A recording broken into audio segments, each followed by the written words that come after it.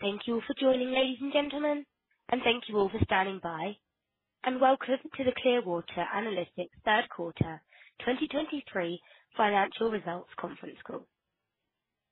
My name is Brika, and I'll be your event specialist running today's call. At this time, all participants are in a listen-only mode. After the speaker's presentation, there will be a question and answer session. If you would like to ask a question at this time, please press star, then 1 on your touchscreen keypad. If you change your mind at any time and would like to remove your request to speak, then please press star, then 2. Thank you.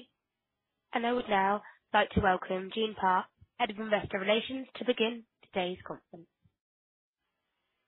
Thank you, and welcome everyone to Clearwater Analytics third quarter 2023 financial results conference call. Joining me on the call today are Sandeep Sahai, Chief Executive Officer, and Jim Cox, Chief Financial Officer. After their remarks, we will open the call to a question and answer session. I would like to remind all participants that during this conference call, any forward-looking statements are made pursuant to the safe harbor provisions of the Private Securities Litigation Reform Act of 1995. Expressions of future goals, intentions, and expectations, including in relation to business outlook, future financial and product performance, and similar items, including without limitation expressions using the terminology may, will, can, expect, and believe, and expressions which reflect something other than historical facts are intended to identify forward-looking statements. Forward-looking statements involve a number of risks and uncertainties, including those discussed in the risk factors section of our filings with the SEC. Actual results may differ materially from any forward-looking statements.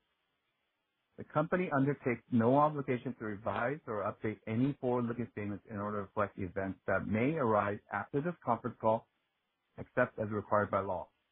For more information, please refer to the cautionary statement included in our earnings press release. Lastly, all metrics discussed on this call are presented on a non-GAAP or adjusted basis and include the results of JUMP Technology since the acquisition on November 30th, 2022, unless otherwise noted. A reconciliation to GAAP results can be found in the earnings press release that we have posted to our investor relations website. With that, I'll turn the call over to our Chief Executive Officer, Sandeep Sahai. Thanks, Jules, and thank you all for joining us.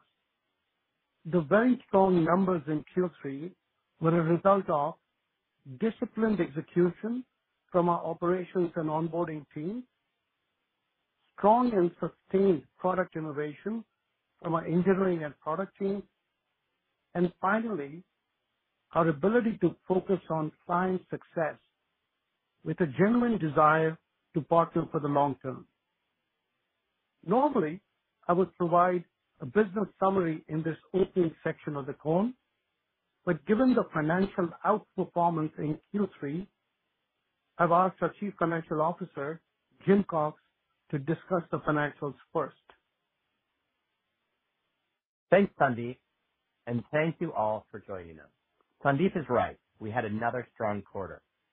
On the heels of Q2's solid results and our impactful first Investor Day in September, I'm happy to report strong results for Q3, where we beat guidance on top and bottom line once again. Revenue continued to reaccelerate, but the real highlight is our greater than 30% EBITDA margin for Q3. At our Investor Day, we announced our intent to expand EBITDA margin by 200 basis points in 2024 to approximately 29%. After our strong Q3 results, our current 2023 guidance implies full-year EBITDA margin increasing to approximately 28%. Today, we intend to expand EBITDA margin by 200 basis points in 2024. So we expect our 2024 EBITDA margin will be approximately 30%. In effect, we believe these higher profitability levels will persist in the business going forward. Turning to revenue in the quarter. In Q3 2023, we delivered $94.7 million in revenue, which translates to 23.7% year-over-year revenue growth, driven by marquee client wins displacing our legacy competitors, continued expansion at our existing clients, and continued increase in efficiency of onboarding new clients by our operations team. In addition, clients continue to remain with us with a strong and consistent 98% gross retention. We've achieved this 98% gross retention for 18 out of the last 19 prior quarters. Our net revenue retention rate continued to remain healthy at 108% as of September 30, 2023, which is higher than the prior year's 103. We continue to aspire to expand NRR to 115% or beyond through upsell of new products and modules that we are now offering our clients, like Clearwater LPX, MLX, Prism, and our Jump solutions. And we expect our improved GTM and additional products to help us meet our goals. As we saw during our recent Clearwater Connect, our clients are excited about our new offerings that we continue to develop to meet their dynamic needs in an ever-changing investment world. Now let's turn to profitability results. We're pleased to report that both our EBITDA margin and gross margin showed strong improvement in Q3.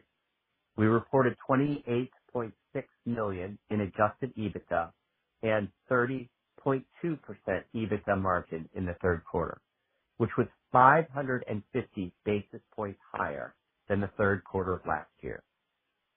Just like last quarter, the outperformance in our revenue flowed straight through to EBITDA, as we are starting to see real efficiency gains with the operations team using our Gen AI technology. Yet another highlight of the quarter was our free cash flow at $30.9 million. Free cash flow exceeded EBITDA in the quarter, as there were limited changes in working capital and increased interest income contributed to our cash flow. Put this all together, and we ended the quarter with $302.8 million in cash, cash equivalents, and investments, our highest ever balance. This level of cash on the balance sheet and the free cash flow generation of this business provides us with significant strategic optionality in a number of areas. Overall, the third quarter was exceptionally strong, continuing our positive momentum. We could not deliver these results without the great work of our over 1,700 employees who are tirelessly focused on delivering for our clients. And certainly, we could not achieve these results without partnering with our terrific clients. With that, I'll turn it over to Sandeep to share the exceptional client details that generated these stellar results. Thank you, Jim. I wanted to cover the three topics I laid out at the beginning of my remarks, namely disciplined execution, client success, and product innovation. Disciplined execution and a focus on client success are very important to our business. At the highest level, we are excited to be executing ahead of the models we presented on Investor Day, and these results were delivered before the R&D cost starts to normalize. The entire Clearwater team continues to be relentless in the urgency and precision with which it executes. The commercial model adjustment of last year, the highest ever NPS in the company's history this past quarter, and the sharp improvement in the time taken to onboard clients are examples of our ability to execute. It's easy for us to say that 90% of the onboarding now happens within 5 months, but that is a truly extraordinary achievement. The reality is that systems like these can take several years to implement. And the fact that we get customers on our platform live within 5 months is a direct consequence of a single instance multi-tenant platform, our single security master, and the relentless focus of our onboarding team, which leads me to product innovation. The needs of the industries they serve continue to change and will continue to change in the future. But it's our ability to adjust, execute, and innovate that allows us to deliver these results. The needs of the asset management industry continue to evolve, and they now face relentless cost and growth pressures. Recognizing this change, we started to invest in Prism, and our current solution makes us a partner for growth instead of a partner who could just replace their accounting platform. In many deals in recent quarters, we are now helping our asset management clients deliver a better solution to their clients, thereby helping them increase AUM flows. We have become a partner for growth. Likewise, the asset owner industry also evolved their investing strategy and increased their allocation to alternative assets. And while we already process alternative assets very well, 2 years back we started to invest with the goal of becoming best in class when it comes to reporting on constituent elements within an LP, spanning data lineage, compliance, and reporting requirements. We now have Clearwater LPX, LPX Clarity, and MLX. These products play a significant role in our ability to continue to win and differentiate our solutions. We are very proud of our ability to win 80% of the time we write a proposal. But we maintain that win rate by continuously listening to our clients and prospects. We believe that we have a truly disruptive platform, but we will continue to innovate to ensure that we broaden our competitive moat. How do we do this? We evaluate product ideas and categorize them into one of three areas. First, back to base. Products that can help our current clients get better value or help us to solve additional pain points. Second, adjacencies. Products that can help us provide a full investment lifecycle solution for investment management instead of just investment accounting. Third, disruptors. Leveraging the power of the single instance platform, these are products that help us leverage the power of the single security master and have the potential to disrupt the industry. We then weigh the investment against booking potential, both over the next 12 months and in the long term. We take a portfolio approach that includes hitting singles and doubles while also reserving some investment for potential home runs. One key tenet of our innovation process that is common to all our ideas is partnering with actual clients every step of the way. We solicit client inputs directly through our customer advisory boards and through our annual user conference, Clearwater Connect. Speaking of Connect, in September, we hosted over 500 clients and prospects from across the globe to discuss our innovation roadmap, take their feedback, and conduct joint design sessions. We held over 160 client meetings. We actively sought inputs to our roadmap and received feedback from them on our upcoming initiatives. Most importantly, we collaborated with design partners to ensure that our products are immediately beneficial to them. Let me try and bring these trends to life with actual seven-figure client wins this quarter. I'll start with the leading insurance company that we won in Q3. This was a significant win because they had outsourced their entire investment accounting function to a competitor. But when they saw an on-site demo of the Clearwater platform, they realized that it was possible to get a comprehensive daily view of the global portfolio, including public and private assets, which in turn would enable the decision makers to make better and more informed decisions. That demo led to an accelerated review of the accounting book of record solution, and this insurer selected Clearwater in record time. Another large win was with a leading life insurance and annuity company that administers nearly $100 billion in assets under management.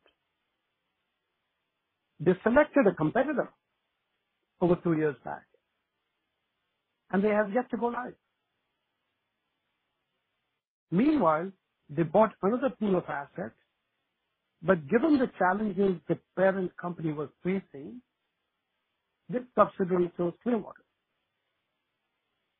Clearwater was able to swiftly implement the subsidiary assets and they went live on our platform in relatively short order. Looking at that experience, we are joyed to report that the parent company came to the conclusion that the prior system they selected was unable to scale and operate under pressure and opted to consolidate all their assets onto Clearwater's platform. Today, Clearwater is their sole investment accounting solution, and we once again proved the power of our platform. In Q3, we also signed an asset manager who had previously decided to migrate to the cloud version of a competitor's offering. As they attempted to move from an on-prem to the cloud version with this vendor, the complaint covered the gamut, from inaccurate data and segregated teams for asset classes to reporting limitations and the overall inexperience of the provider. They found themselves consistently late on monthly close, unable to provide users with a view into the daily holdings across all assets, all while their fees crept up. Clearwater took a different approach. We started by collaborating. We conducted a number of in-person sessions outlining every asset class, illustrated the efficiencies Clearwater would be able to deliver, and met users across the spectrum, leading to complete functional alignment and trust. Finally, they talked to a number of our clients, and then, even though they had several years remaining on their contract with the previous vendor, they signed with us this past quarter. Another client is a North American full-service life insurance company. They recently went through an acquisition, essentially doubling their AUM. At a recent meeting with the chief investment officer, we learned of their plans to diversify into adjacent geographies and markets, and the challenges that would pose from an infrastructure point of view. We demonstrated the Clearwater platform and its ability to report comprehensively and seamlessly on assets around the world. Not only that, but we could also generate financial reports in local GAAP and address local regulatory needs. That convinced them to sign a seven-figure deal. Of course, we also signed a number of six-figure deals with medium-sized businesses. Let me start with an asset management firm with a variety of institutional customers. Before signing with Clearwater, this business had grown tired of continuous Band-Aid solutions. They turned to Clearwater for a comprehensive portfolio for front, middle, and back office reporting, relying on the depth and breadth of Clearwater Jump, LPX, and Prism. Using Clearwater Jump, this client is implementing a new OMS and PMS, while Clearwater LPX Clarity provides the front office with the transparency needed to understand risk and exposure to limited partnership investments when making portfolio decisions. Finally, they use Clearwater Prism, which allows users to build and edit reports and client statements and define custom approval workflows to meet their client's audit, attribution, and ESG reporting needs. The next client is a prominent insurance company in Asia. Their aggressive growth rate put significant strain on their operational teams, systems, and processes, particularly their investment operations team. They were introduced to Clearwater by one of our existing clients in the region. Once again, demonstrating that our happy customers are our best sales channel. This reference led to an accelerated review using a series of workshops. This hands-on experience with our solution led to mutual success and reinforces the belief that Clearwater is a disruptive, best-in-class solution.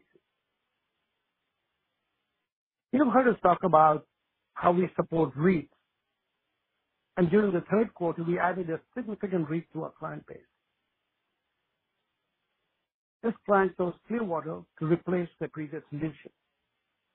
We also signed a publicly held wellness brand to resolve the inconsistencies with investment data and more. And finally, we signed several new clients leveraging our partnership with Morgan Money, a strategic partnership we announced with JP Morgan in May of this year. The joint solution makes it easier for financial professionals to have a global, connected view of their investment portfolios and empowers them to make real-time investment decisions by working on the Clearwater and Morgan Money platform in tandem. And while all of these client wins are very exciting, we are equally excited about the recent progress we have made on two fronts. Number one, GenAI. The response to the demonstrations and vision we provided our clients and prospects at Clearwater Connect was very encouraging. The pilots we have done with our internal operations team continues to build confidence about the impact of this technology on the efficiency of operations team and therefore to gross margin and to the productivity of our engineering team and therefore to the cost of innovation. Second, building products that leverage the power of a single security master to single instance multi-tenant platform. Again, the visionary demo that we showed a small group of clients under NDA was very encouraging and has led us to doubling down on that area of investment. As a summary, we continue to delight our customers. We have an exciting roadmap with client design partners guiding our approach, and we are capitalizing on the latest technologies to improve our internal operations and deliver unparalleled scale and growth opportunities for our clients. All of this is evident in our strong Q3 results. With that, I'd like to turn it back to Jim to cover our guidance. For the fourth quarter of 2023, we expect revenue to be $98.5 million, and we expect adjusted EBITDA to be $28 million, or approximately 28% EBITDA margin. For the full year 2023, we have increased our revenue guidance to $367.6 million, which is an increase of $2.6 million from the midpoint of our prior guidance range and represents approximately 21% year-over-year growth. We've also increased our full year EBITDA guidance by $4 million from the prior quarter to $104 million for the full year 2023. That guidance represents EBITDA margins of 28% for the full year, an expansion of over 150 basis points over the full year 2022. With that, I'll turn it over to Sandeep to provide some closing thoughts. Thanks, Jim. You have long said that you want to build a truly exceptional company. I'm so happy to report that we are executing ahead of the plan we laid out at our Investor Day. We united in purpose with our clients to become better together, and I'm incredibly excited about what lies ahead.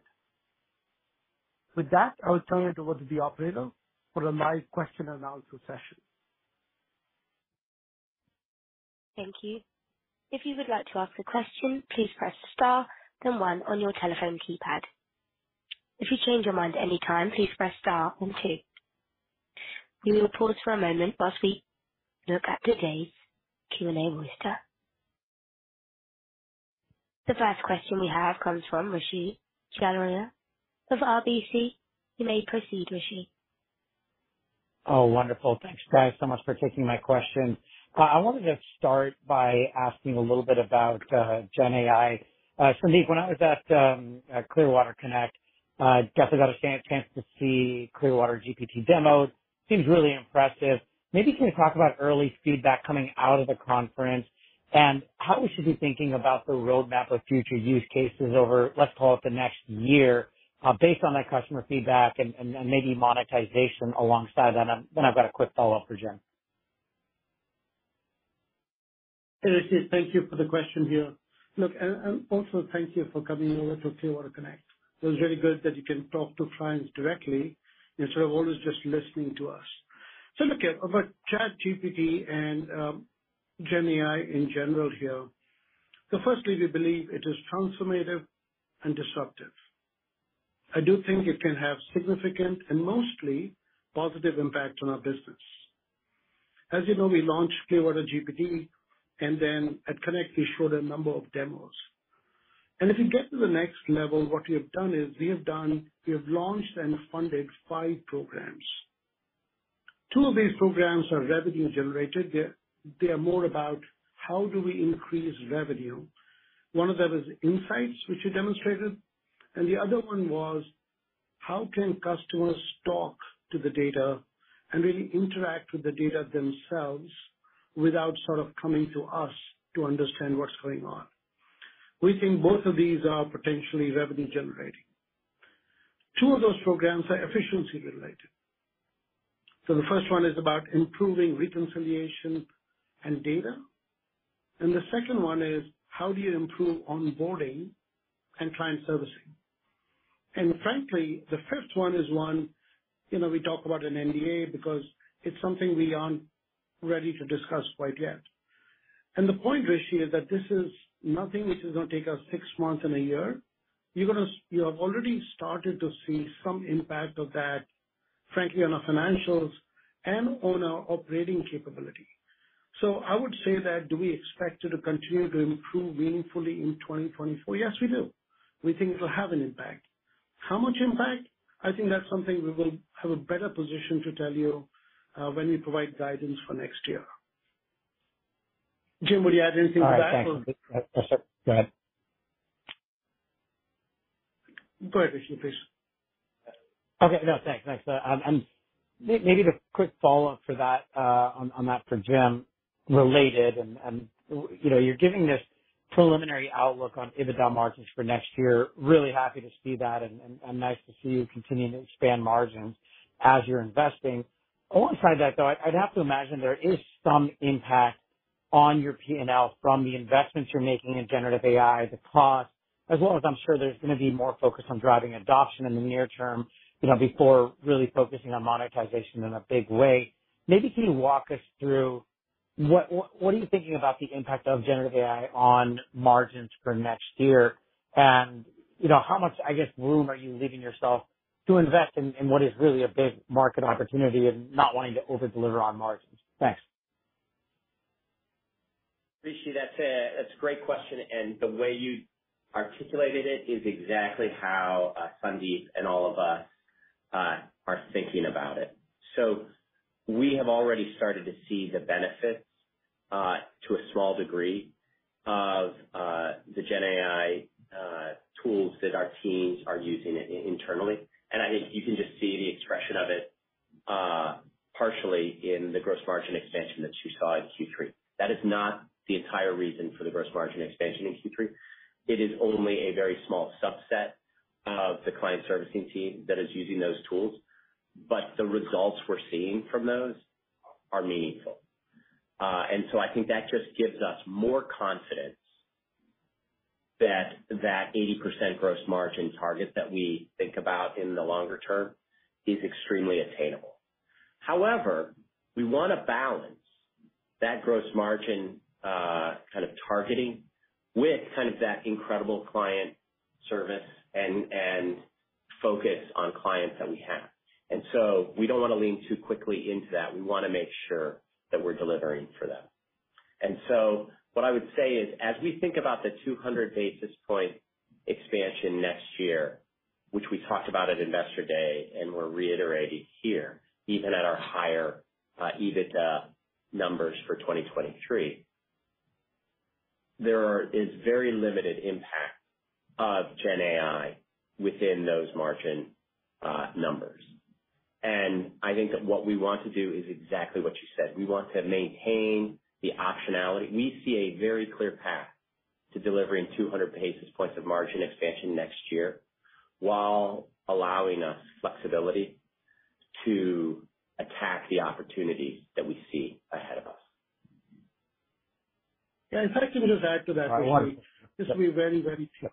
Yeah, just to be very, very clear, we are not optimizing for profitability.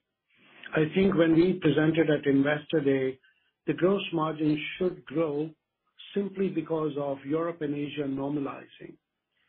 And also, if you remember, R&D should come down, not because we want it to come down, but because that one-time conversion up to the cloud and the investment for Europe have been completed. So really, we don't think that we are optimizing for profitability. It's just a consequence of the business we have. And if I can just, since you asked this great question, I thought I'd, just to be a little bit more declarative, I do think we are investing in Gen AI. We have a significant dedicated team which does just that, but we're already getting returns on it. Are we going to invest more? Yes. Are we going to be able to get results quicker? Yes. And that is the power of Gen AI. It can deliver results in months and not in 2 years and 3 years. So yes, we will invest more in Gen AI, and we are investing more in Gen AI, but the efficiency we are getting is frankly there to see. So yeah, that's how we think about it. All right, wonderful. Thank you so much, guys. I appreciate it. We now have Ella Smith from JP Morgan. Your line is open. Hi, this is Ella Smith on for Alexei Gogolev from JP Morgan. Thank you for taking my question.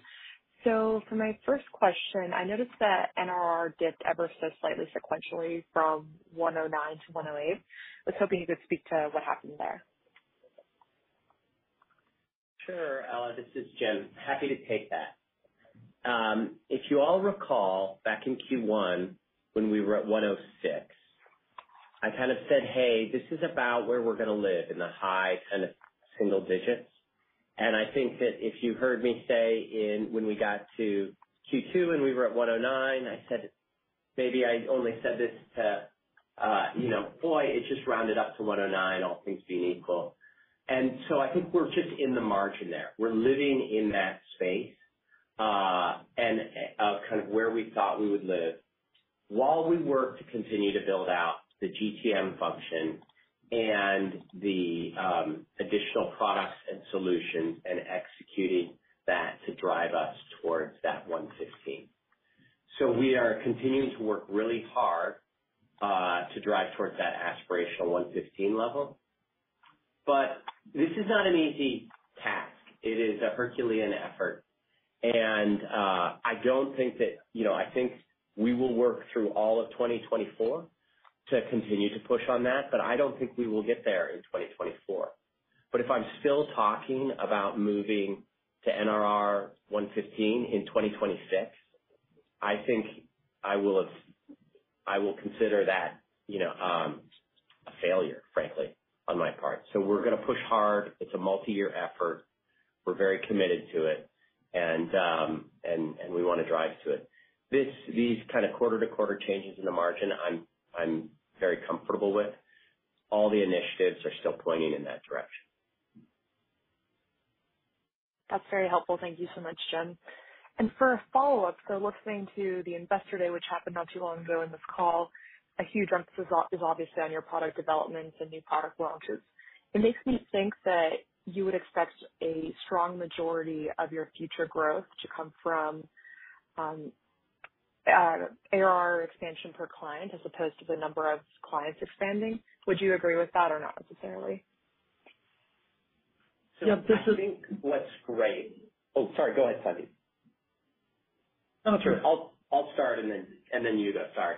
I would say that so that is one path, right? So what is so great about adding NRR 115 to this level and all of the product development is that is yet another path of going back to the base to get that. But the truth is we have many, many different paths to drive 20+% growth.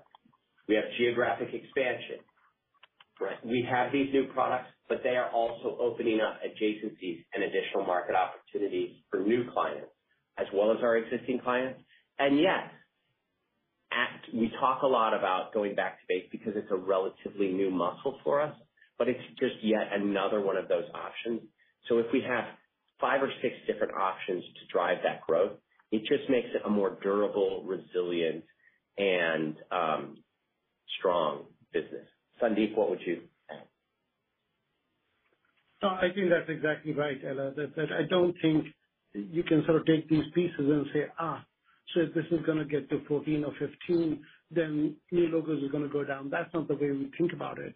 What we do think about is how do we put many irons in the fire, and some will work and some won't work. And some will be good in one quarter and another will be good in another quarter. But we want to provide resiliency in our growth. And so like Jim laid out, there are 5 things. There's geography. The second one is markets and market adjacencies. The third one is these products and new products we're developing. Fourth one is the commercial model we have made changes to, and that will help.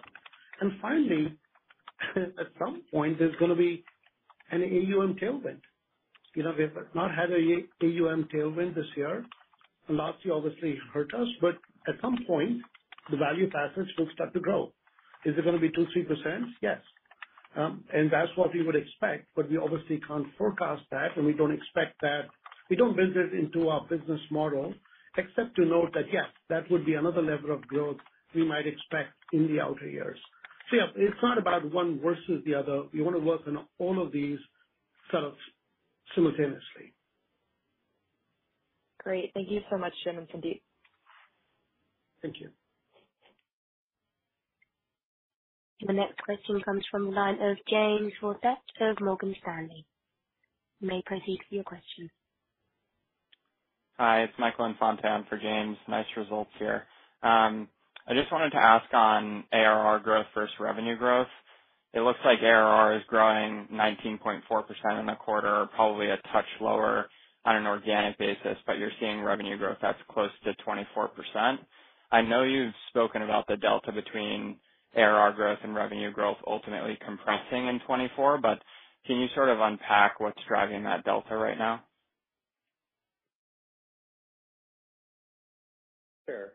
Sure. I think that's so I think that as you're onboarding clients, you can get some catch up in revenue there that then plays through. So maybe just let me back up for a second. Say we are very rigorous and conservative in our approach for the revenue that we describe as recurring revenue.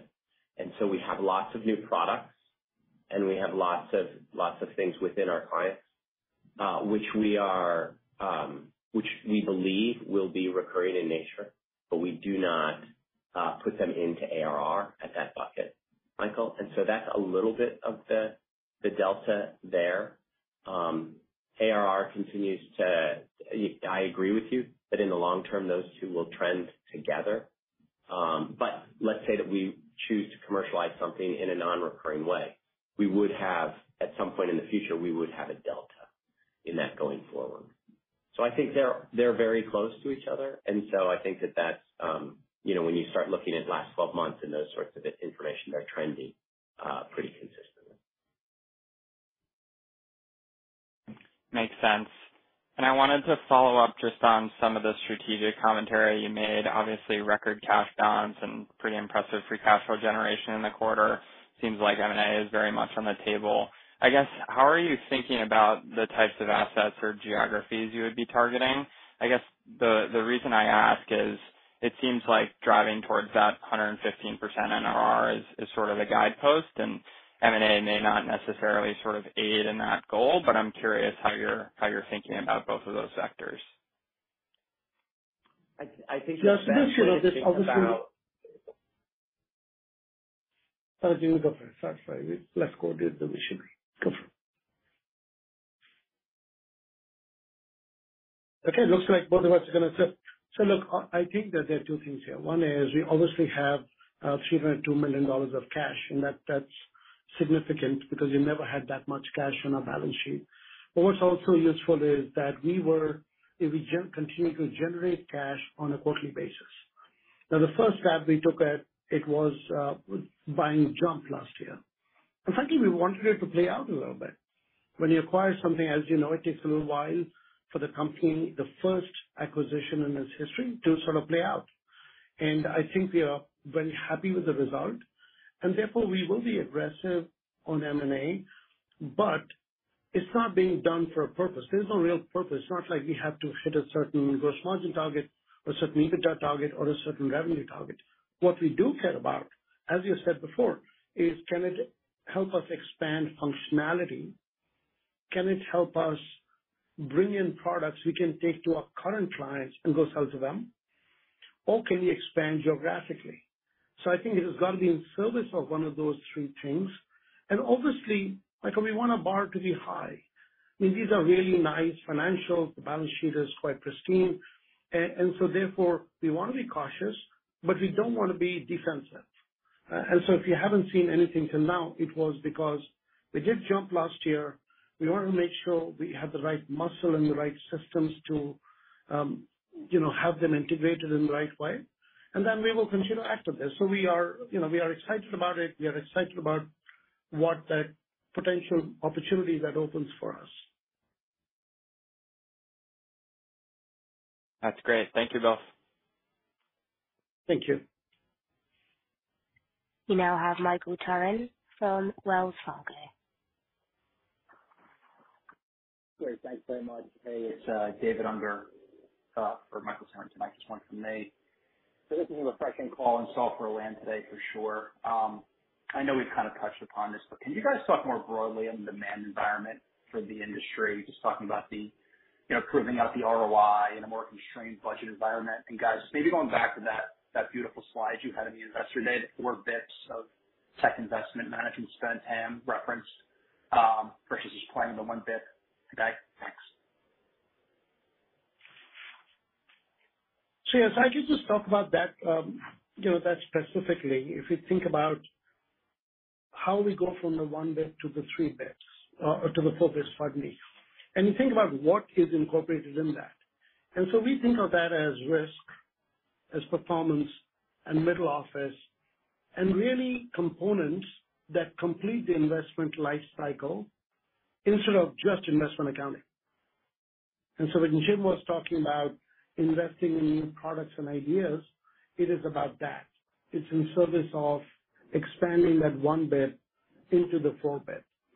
Now, I just want to make sure you understand that we already do risk, we already do performance, we already do these things, but what we are building is displacement quality software, where a standalone client may be able to buy risk from us directly just for that capability. So that's the difference. We are focused always on what's needed for investment accounting. And our aspiration, as we said at Investor Day, is to move towards the investment management process, the whole life cycle. So that's how we think about it. I don't know, Jim, would you add anything to that or not? We obviously have the whole section around back to base, which is about products you can take to a current client base. And that is obviously more important, if you will, because that helps us grow faster and finally disruptors. So nothing has changed in the last 7 weeks.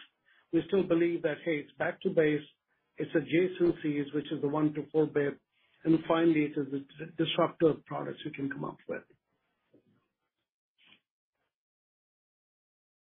Yeah, Sandeep, that's right on that. The only thing I'd add, I think you were also asking, hey, what's the overall demand environment like vis-a-vis what you're hearing from perhaps other software companies? And I would say we are in a replacement market. And what you heard from Sandeep in his prepared remarks was example after example after example of where we are meaningfully better and different. And there is pain out there, and it is a known market. And so I think that's why we see such resiliency in the demand that we see, is that pain is not getting any less. And the more examples we have of solving that pain, the more likely it is that more clients will recommend us to their friends who will become our prospects, and we move forward from that. Thank you.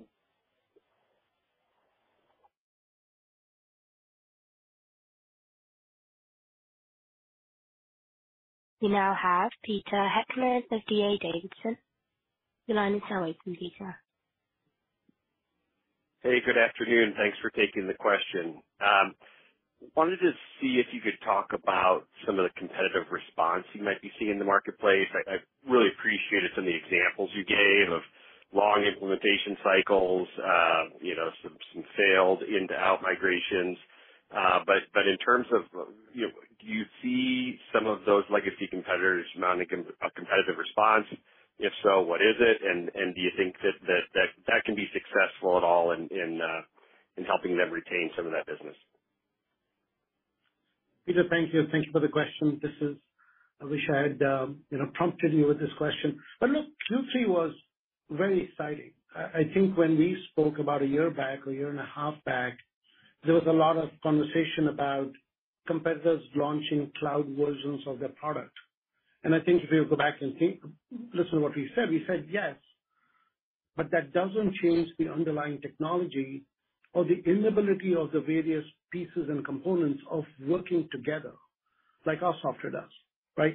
And in Q3, we really got several million-dollar deals to actually prove that point. And so the first one that we talked about was, cloud version of a product, been 2 years, been implementing it, haven't had success. And you talk to the client and they're saying, okay, we have to talk to 5 different groups. Yeah, because there are 5 different products behind it. And Clearwater is one integrated product. So we won that. And we won another one where there was a promise of a product 2 years back. So look, we feel really good about it. We feel a little bit validated in what we have been saying. And obviously all of you understand technology well. It's not quite that easy. You can just take pieces of a technology and re-architect all of them and make them all work with each other. Clearwater, on the other hand, our platform was built ground up to work end-to-end seamlessly. So look, we feel like our competitive position, if anything, is a little bit stronger. And I do think as we get more proof points, it becomes easier for us to go to our prospects and say, don't talk to us. Why don't you go talk to these 5 clients and see what they have to say? So look, we feel really good about where we are right now. But as I'm sure you heard from us right now, we're not resting. It's not like we are saying we're going to stop innovating, we're going to stop investing in R&D. None of that. We expect to continue to innovate and continue to deepen our competitive moat. Jim, would you add anything to that?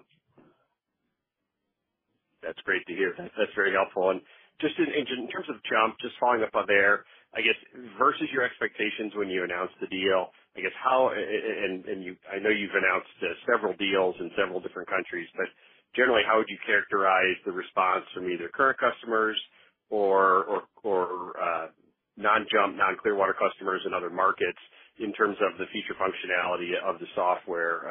I guess today, are you thinking you need a little bit more investment, or perhaps there's a little bit more feature functionality than you thought? Yeah, sure. So I can literally give you the report card on the JUMP integration. So look, the first was JUMP's ability to compete in the French market against largest players. So there were a lot of large players who would not buy from JUMP because they were, much smaller company. So that's clear net positive. That there's no confusion there. We are seeing more momentum in the French market. The second one was ability to sell front to back in North America. We've seen several early wins, but I do think we need to invest more in the GTM in the coming year to take those proof points and then take it across the market. So is that all proven out? Is that all? No. Are the early wins exactly the kind of wins we wanted to get? Yes. And so I feel good about it, but I would say we have to invest dollars there on the GTM next year to take it to a much broader market here in North America and take it aggressively. The third thing was ability to sell JUMP front office along with the Clearwater platform. And so that is very promising. So I think we announced a deal in the last quarter, and a number of customers want that optionality from us. Is that you do our accounting already, why don't you do the front office and the middle office? So we feel good about it. Is there more work there? Yes, there is. As you get to the U.S. and you sort of are trying to integrate them, I think there is some work there. And finally, the last one was our ability to sell unit-linked funds. Really impressive. It's really impressive. Just the technology and the reception in the market in Europe has been really high quality. So I would say at this point, I'm happy with the progress we are making. Have you seen the benefits we want from this? Not quite yet. Is there more investment to go in the American market? Yes. In North America, that is true. Is there much more in Europe? Not really. So that's how I would sum it. I think we're happy with the progress, but there is work to do. Okay, that's helpful. I appreciate it. I'll get back in the queue.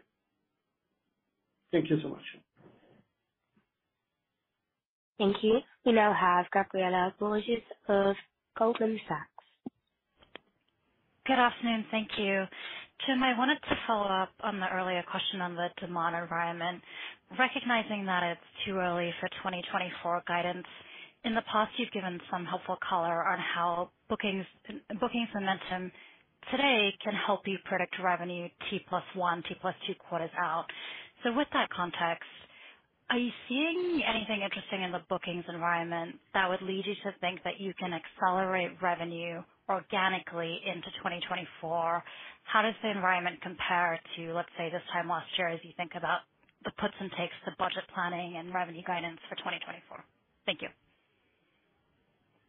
Thanks, Gabriela. So I think we feel very strong, and if you look at the last couple quarters and the momentum that we've seen there, I think that would align. And just you heard the commentary that Sandeep provided. We feel really optimistic about the opportunities in 2024. Now, Q4 is a very big quarter, and we want to deliver on that, and we're really excited about the pipe and the opportunities that are there. But as Sandeep always likes to say, we have a lot of work to do, and I think we feel very confident about kind of the durability and the reliability of this growth across all of these markets, and see a lot of momentum.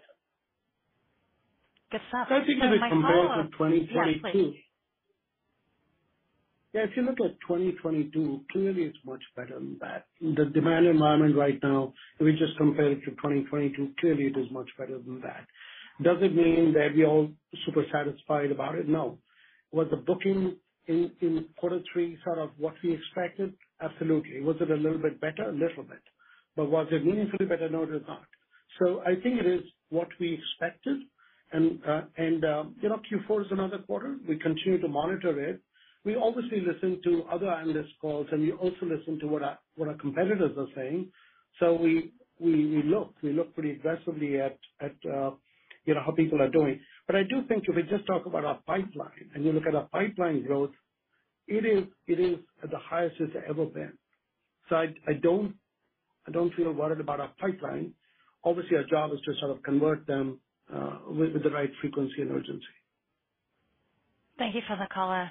My follow-up is on the replacement cycle dynamic in your market. As you think about the factors that drive replacement cycles, some of them are within your control and some of them are not. So maybe just remind us, what are the one or two or three biggest factors within your control that allow you to catalyze a replacement when you have a sales executive engaging with the customer? Thank you.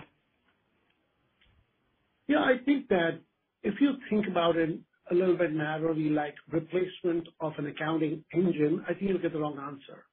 So I think if you think about the asset management industry, for example, if you think about Clearwater as someone who goes in and replaces an accounting engine and therefore the replacement cycle, then I think it's a very different answer. But we don't do that. Most of our win and our growth over the last year and a half has been on helping our asset managers grow faster.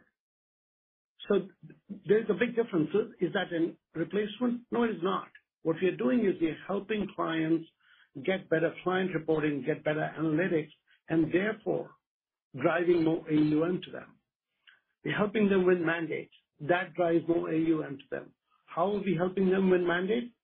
Much better reporting, a comprehensive view versus the old Excel view. So I feel like replacement cycle, of course, we concern ourselves with replacing when the opportunity arises, but I don't think we wait for that. I do think if we went to the asset management industry and said, what's your problem? Two things. I need to find ways to grow my AUM, number one. And number two, I need to manage cost and become more efficient. We solve both of those, not necessarily only by replacing their accounting engine, right? So that's one. I think the same thing on the asset owner side. If you look at the asset owner side, there is a cycle of replacement, which we are, if they get to that stage, we win a very large portion of the time. We would win 80% of the time we write this proposal here, but we don't wait for it. So what is their pain point? Well, the pain point is alternative assets. And therefore, you've seen us talk nonstop about our investments in LPX, and then we backed it up with the LPX Clarity, then we went into MLX. So I don't think we look at the market and say, okay, what is the replacement cycle? What's the jump balls? And therefore, what can I get? So that's something which we can catalyze a little bit, but we can't control. But can we control identifying the right pain points our clients have and going out and addressing that aggressively? Yes. And that's what leads to growth. It's not like the replacement cycle has become better and therefore we are growing. We just don't think like that. That makes sense. Thank you. Thank you. You now have Dylan Becker of William Blair. Your line is open. Hey guys, nice job here. And maybe Sandeep, kind of just digging into the customer conference here, right? I know we've kind of highlighted the end-to-end integration, now having kind of the front and back office solutions, but maybe a big takeaway we kind of came away from the conference was around that insights opportunity. And obviously AI and automation have been at the forefront here, but what are you hearing and seeing from customers? What were your big takeaways around the ability to drive kind of that level of intelligence through that connected platform? Seems like obviously a big driver of kind of what the NRR opportunity ends up looking like, but we'd love to hear kind of what you heard from the event. Yeah, absolutely. So first is, it's really exciting, but it doesn't show up in our revenue quite yet. So that is something which you'll hear me internally go on about, is saying this is, every customer we talk to is really interested. It feels like they've been waiting for a product like this and haven't had it. And I think this technology allows them to get insights, competitive peer benchmarking, and therefore where they should invest. But so what I could say is we do think it'll start to produce revenue in 24, and we do think it becomes a real engine of growth after that. But today it doesn't. If you ask me about level of excitement from our client base, it is very high. You know, we were able to demo things to our current clients and prospects, and it was high, but we also demoed some things under NDA to more limited clients, if you will. And it is quite spectacular what feedback they've got. It just needs to convert to revenue. I'm hoping quicker than what everyone tells me. No, totally fair. And I know another kind of subsegment too, obviously you guys have had historical strength in that insurance vertical. I wonder to what extent are you guys seeing and hearing from customers too, how that hardening environment, the ability for these guys to start taking rates to the levels that we're seeing there, is unlocking not only capacity but also kind of incremental willingness to spend. I know international is a component of that as well, but how that's maybe freed up some of the budgetary allocation on that side as well. Thanks. Yeah, I think that, look, from the asset owners, so go ahead, Jim. Yeah, perfect, Jim, you answer. Go for it. Oh, sorry, Sandeep. So I think you're right, that could be another contributor. All we do know is that our pipelines are large and larger, right, and getting larger. And so that, I assume that is a contributing factor to it. We don't know the specific details behind that, but obviously the healthier a client base is, the more interested they are in investing, expanding, growing their business, and thinking about that. And so I think that's a rational point of view, but the truth is we just see it through pipelines. Sure. Okay. Totally fair. Thanks, guys. Thank you. We have our final question on the line from Brian Schwartz of Oppenheimer. Hi, thanks for taking my questions today. Sandeep, just wanted to ask if you could shed a little light on the business activity that you're seeing geographic between North America and EMEA. It sounds like you had a really good quarter in the APAC, but just hoping you can shed light to how those two geographies are doing. Then I have a follow-up for Jim. What I would say is just on a factual basis, we've been in North America much more predictably, and I would still say that Europe is still a little bit lumpy. Our coverage around Europe is not as good as North America, especially when you think about continental Europe. So are the deals more lumpy? Yes. North America is just much more predictable on what's going to happen. You can look at the whole TAM and you can say, okay, so many will come to market and this is what we think will win. So I think we are much more predictable here. Asia is the same way, and that's why we announced Asia, because we don't expect it. And when you got this thing, we're like, wow, this is really impressive that it got done in such a short time in Asia. So yeah, I would just say much more predictable in North America, somewhat lumpy in Asia, but in Europe, and pretty sporadic in Asia. Now we are investing in sales teams in each of these locations. As you know, we stood up sales and pre-sales teams in each of these markets at the beginning of this year, but it takes time, and that's how I think about the booking right now. Thank you. And then, Jim, the question I have for you was just on the sales and marketing expense in 3Q. It went down sequentially, and that's a change from the seasonal trend that we've seen from the business. And so I was wondering if you could provide some color on that, and did you spend all that you wanted to spend on sales and marketing in the quarter? Thanks. Well, boy, if our chief marketing officer, Susan, heard that, she would say, oh, let's double down. We did have, if you recall, in Q2, we had our European client, which is smaller than the U.S. client conference, which was in Q3. And I think last year we had more of those European events in Q3 as a marketing kind of relative marketing spend. But I think you're right that typically we would pick up with the client conference in Q3. I think we'll see that trend continue. The sales and marketing expense, I think you'll see that trend up in Q4 vis-a-vis Q3. Thank you for taking my questions. Thanks so much, Jeff. Thank you.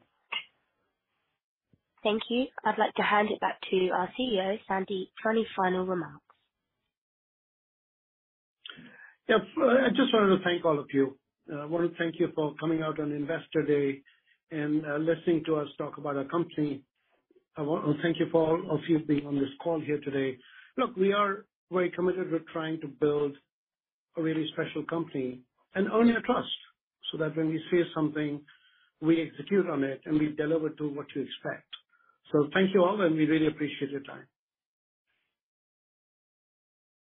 Goodbye. Thank you all for joining today's call. I can confirm it has now concluded. Please have a lovely rest of your day, and you may now disconnect your line.